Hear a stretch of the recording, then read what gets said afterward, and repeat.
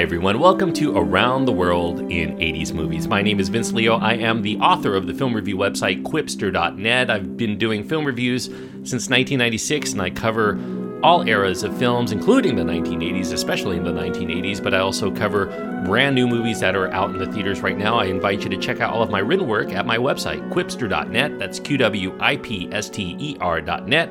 I also invite you to check out my other podcast called the Quipster Film Review Podcast, where you can catch my reviews of films that are brand new to theaters. Check that out. The Quipster Film Review Podcast is what to search for. The Secret of NIMH is the film I'm going to be reviewing today. It kicks off the first of three films that are by Don Bluth and Don Bluth Studios, or Sullivan Studios, or whatever you want to call it. Animated fantasy. It is G-rated, suitable for all audiences, and it runs an hour and 22 minutes.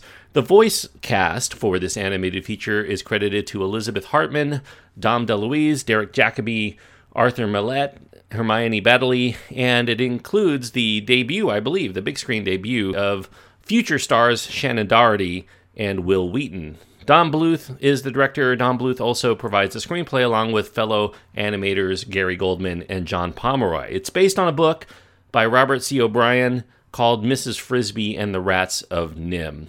Now, Don Bluth in the 1980s sparked his own independent, full-fledged animated family film studio that was meant to compete with his old employer, Disney, at their own game, because he, along with about two other animators and a whole bunch of artists, were concerned with the skimping on quality within Disney in order to make more profit. They were cost-cutting, really, at the time, and it really showed, I think, in the quality of the work, and the animators and the artists there felt like something was missing, and they weren't really being enriched. They were just enriching the coffers of Disney at the time.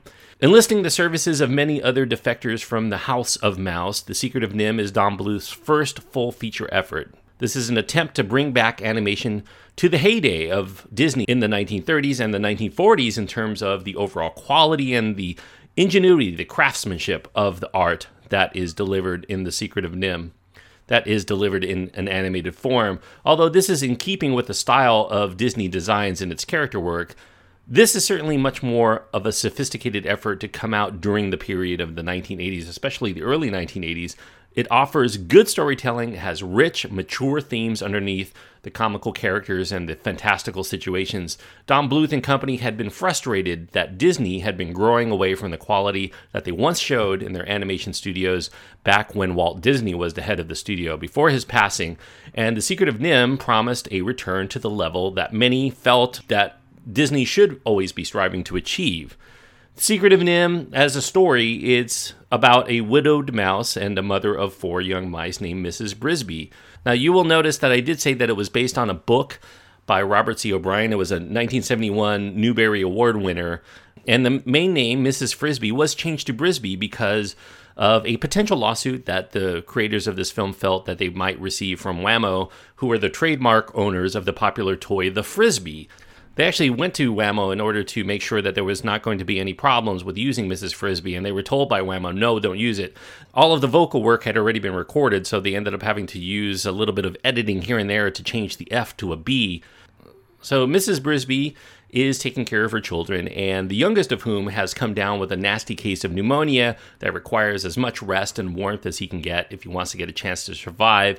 And due to the illness, the Brisby family is not yet able to make their migration from their home in a field in order to avoid the threshing of the farmer's machinery, which is starting earlier this year. They usually do this later in the year, but now it's starting, and that leaves Mrs. Brisby a very tough choice on what to do with Timmy if the family needs to move, but he can't because of his pneumonia. Now, with the help of a wise great owl, Mrs. Brisby beseeches the ultra-smart Rats of NIM, NIM standing for the National Institute of Mental Health. This is something that's only said once in the film, so you could miss it in terms of what NIM actually represents. These Rats of NIM are escapees from a radical experimental laboratory that gave them their insight, which they used to create an elaborate underground city, and they end up having to try to help Mrs. Brisby and family to get out of harm's way in time. So there's more to the story than that. It actually is a relatively complicated plot for a children's film. While the style of the animation is familiar, The Secret of NIM is a very beautifully detailed film, especially in its use of backgrounds. It's a stunning looking movie for its era. If you compare it to other Disney films of the era, you can readily see anything from 101 Dalmatians on. You can see the level of detail that got very sketchy in the Disney films, but they're very rich in The Secret of NIM. The characters are cute in design, but there's an overall eeriness to the environments and the visual animation that keeps the tone of this film very dark, much more unsettling than one might expect from animation of the era, which, if you look at Disney of that era, those films were built much more so in order to sell toys than to inspire children to think creatively. The level of detail into the aspects of the animation that Disney had been growing further away from, those backgrounds, the lighting effects, the color palettes, those are a crowning achievement in The Secret of NIM. There's a level of texture that's rare to find in any era of animation, and most certainly in the 1980s. This is also very beautifully scored by the great Jerry Goldsmith. This is one of his finer compositions. I do note that there are some similarities with his score for Poltergeist, which he also composed the same year. And as far as the score goes, Jerry Goldsmith had a really difficult time because there was a tight production schedule for The Secret of NIM. They had to finish this in about 2.5 years. And a lot of that work was being done as it went along. So he had to score scenes that had not yet been completed.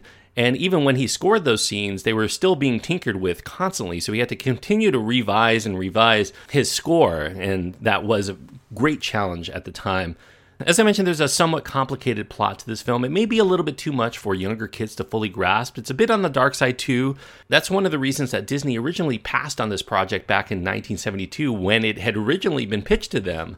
They thought, too dark, too complicated, don't want to deal with it. That's definitely a commercial decision, I think, for them. In addition to the backstory that regards human experimentation on animals we also come to know and like, there's also the fact that there's dissension among the rats. It's embodied in the scheming and power-mad rat named Jenner as to which direction that the rats are going to go. Will they break from human society and start their own society, or are they going to continue to rely on humans for their livelihood?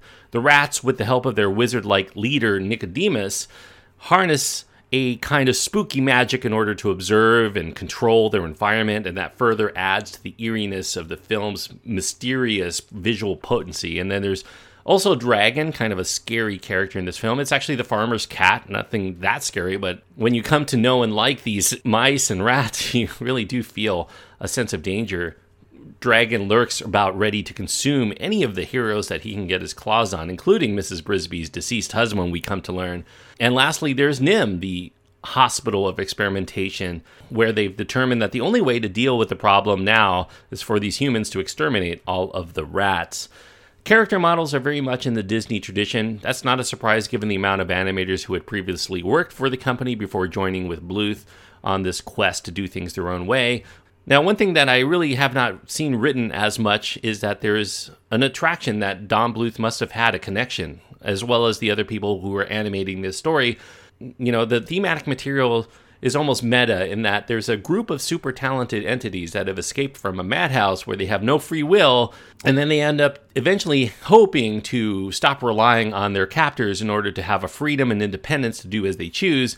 A metaphor there. Like the rats of NIM, so too do the creative forces among the artists wish they could have stopped relying on the work that they had to do for Disney on the side for their sustenance in order to be able to make it on their own, to be able to have their own free will and to do things that they feel will be beneficial instead of this mechanical and clinical way that sucks out their very souls. Jenner here, the representation of those who feel like the status quo should be upheld. They rely on their former captors. That's better than starting up this new and independent life of the unknown. He's willing to sabotage the Pack's efforts to advance beyond their existence, and he becomes the film's heavy. So you can see where Don Bluth and the other animators really stood on that aspect, and maybe a commentary on those people who really did not leave Disney in order to join forces with them. The themes of The Secret of NIMH explore the values of family, of friendship, of the perseverance and courage, even in the face of overwhelming odds, in order to protect what is valued most. In a more minor sense, the story within The Secret of NIMH also suggests that human experimentation on animals is not a good thing. They're all living and thinking and loving creatures that serve a greater role in the community, and even if humans can't see the importance in front of our eyes, they are nevertheless there. This is a point that's emphasized more in the novel than the film that it's adapted from, which is the novel is much more science-based, whereas the film introduces the harnessing of magical forces as part of its reason as to why things have changed among the animals. Bluth did get some criticism from fans of the book, but Bluth defended that by stating that the changes mirrored the work of animation, which he compares to magic itself. That's still in keeping with the themes of artists who use their skills in order to bring drawings to life, and that's part of the magic process. And it also, within the course of an 80-plus minute movie, it's just easier in order to have some sort of symbolism to be able to take a little bit of narrative shortcuts. This is a very complicated film, so that was just one of the narrative devices that was explored in order to make sure that kids could readily understand what was going on. The Secret of NIMH, above all of that, it's a top-notch professional production. Perhaps it's more admirable than it is compelling for younger viewers, but I do think that if viewers are patient, even kids, young kids, can still get into it if they're diligent in maintaining interest in the story and the characters without growing restless. It can be engaging in the moment. This is a film full of rich developments, surprisingly mature themes, and it's told with refreshingly unusual underlying subtlety and grace, and it showcases what artists can create when art comes above profits. Sadly, despite the impeccable quality of The Secret of NIMH, it would prove to be only marginally profitable for Don Bluth's Vanguard venture. It made only a quarter of what the mostly forgettable Disney film The Fox and the Hound earned at the box office the year before. Distributor MGM pushed its release date back in order to compete with other summer releases, and then did very little to advertise that release. And in the wake of such films as E.T., which was released less than a month prior to The Secret of NIMH, this movie only found a very small slice of the family film-going pie awaiting them. People were watching E.T. multiple times rather than going to the theater and seeing a new film. So Steven Spielberg, the director of E.T., would make it up to Don Bluth by producing his next two films, An American Tail and The Land Before Time, which proved to be much more lucrative. I'll get to that in a moment. So the box office performance had to have been very disappointing for all of the artists and the animators that were involved, given that they worked some very, very long hours to get the production done. They had a very short 30-month schedule, little to no pay. That's about half the normal schedule that is usually afforded an animated feature. In order to accommodate that time frame, a lot of them ended up working over 100-hour weeks to make sure that they made their deadline. And as I mentioned, they weren't really getting paid. The only thing that a lot of them were offered was a share of the profits on the back end, and those ended up not really being there. So luckily for some of those animators and those artists, the film has earned a cult following in video sales. It's become a beloved favorite for many who missed its theatrical run the first time around, and repeat viewings offer greater rewards. It's great on home video where you can watch it again and again and really get into the nuances of the film that are there.